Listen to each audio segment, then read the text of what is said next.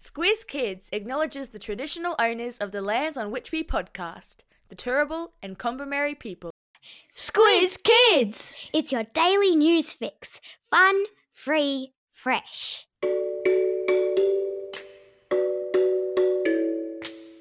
Hello and welcome to Squiz Kids Today, your fresh take on what's happening in the world around you. I'm Christy Kidgerina. It's Wednesday, September 6. In Squiz Kids Today, a fiery alert for Queensland, corgis in crowns, a hot air head-to-head, and a magnificent mullet. That's what's making news, kids style. The Lowdown. As summer in Europe and North America draws to a close, we can almost hear firefighters breathing a sigh of relief as cooler temperatures lighten their load. However, here in Australia, fire agencies are warning us to be prepared for a significant bushfire season. This week, Queensland has issued a catastrophic fire alert, first one since 2018, as hot, dry conditions teamed with gusty winds create the ideal conditions for fires to spark and spread. A catastrophic fire is uncontrollable. It's too dangerous even for firefighters to try and put it out. So all they can do is wait and try to evacuate people in the fire's path. And while you might think that thunderstorms predicted for this week would be a good thing, lightning strikes can actually spark new fires that can be difficult to detect until they are well alight. That's why the Australian government is investigating new technologies to alert fire agencies to new blazes before they get out of control. Trials are underway using satellites, cameras mounted on mobile phone towers, and AI that simulates the way fires spread to assist in the battle. But right now, we can all be aware of our surroundings and call 000 if you detect a fire. Don't light campfires or bonfires, and make sure that the grass is kept short, especially close to houses. And thank a fiery if you see one. They're true Aussie heroes.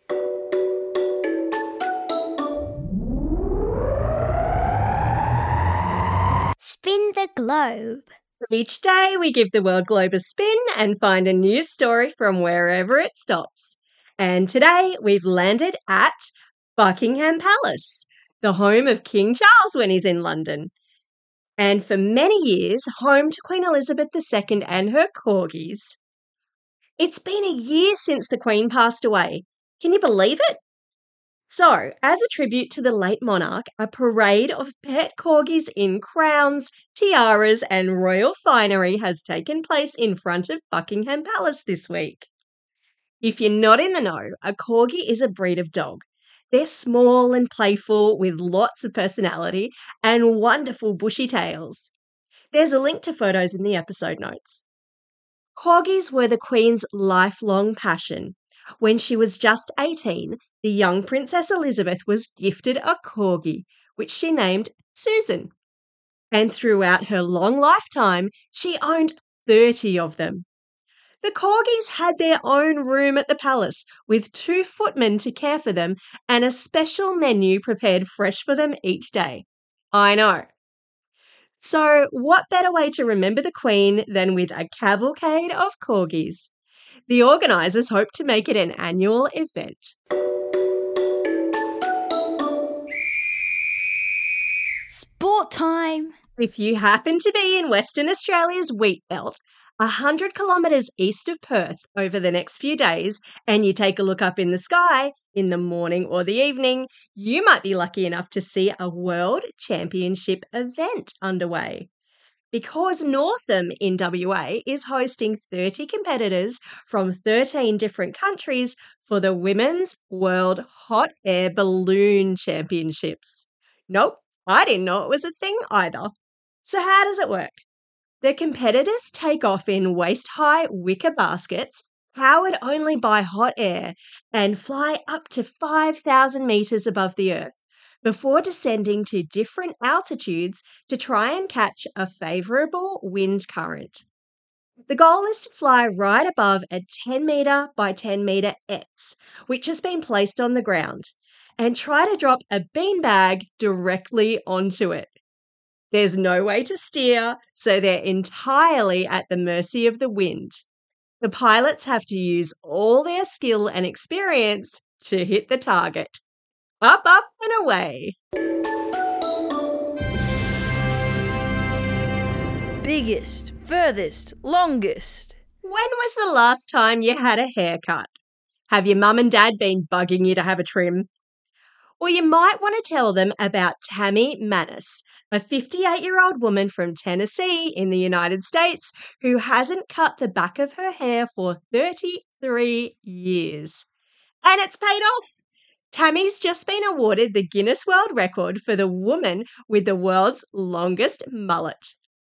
The magnificent mullet is 172 centimetres long, and Tammy usually keeps it plaited to prevent tangles. Tammy says that I've been blessed that my hair grows and now it's the world's longest mullet and I'm very happy with it. There's a link to photos in the episode notes so you can see why Tammy's so pleased. I'm not sure that as a parent I'd accept that as an excuse, but if you want to avoid the hairdresser, it's worth a shot. Time for the quiz. This is the part of the podcast where you get to test how well you've been listening. Question number 1. What is the name of the fire alert that has been issued by fire authorities in Queensland?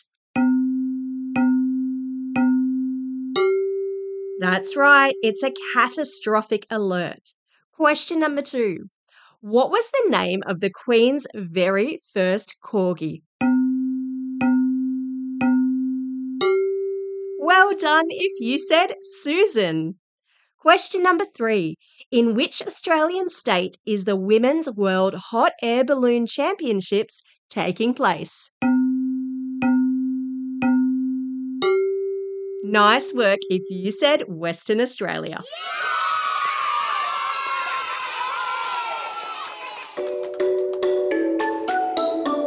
Shout outs. It's September 6, Indigenous Literacy Day. Seeking to improve the lives of Aboriginal and Torres Strait Islander people through literacy and representation in books and stories, celebrating Indigenous Australian stories, culture and languages. It's also a special day for these Squiz kids celebrating a birthday today. Raina from Cronulla, Sadie from Cromer, Mason from Plumpton, Ryan from Penrith, Nash from Unanderra, Luca from Wilton, Harvey from Harrington Park, Sarah Kay from Como, Rosie from Bondi Junction and Yasmin from Victoria.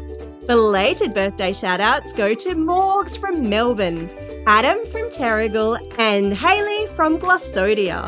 Classroom shout-outs today go to Mrs. Wake's class at St Augustine's Parish School in Narromine, Class 5 Indigo and Mrs. Harris at Orange Public School, Class 3-4C and Mr. Garn at Trinity Lutheran College in Mildura, Class S3N and Ms. O'Hara at Mortlake Public School, Class 3-4B and Mrs. Whittaker at West Pymble Public School, Class 6B and Mr. Bosworth at Labrador State School, Class 5C and Mr. Cheng at Carlingford Public School, and lastly, but not leastly, to Class 2E with Stephanie at Doherty's Creek College in Truganina.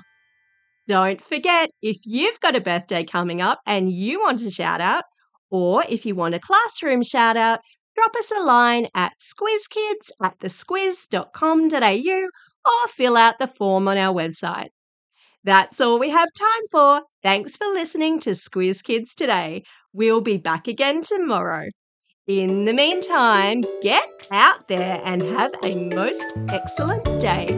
Over and out.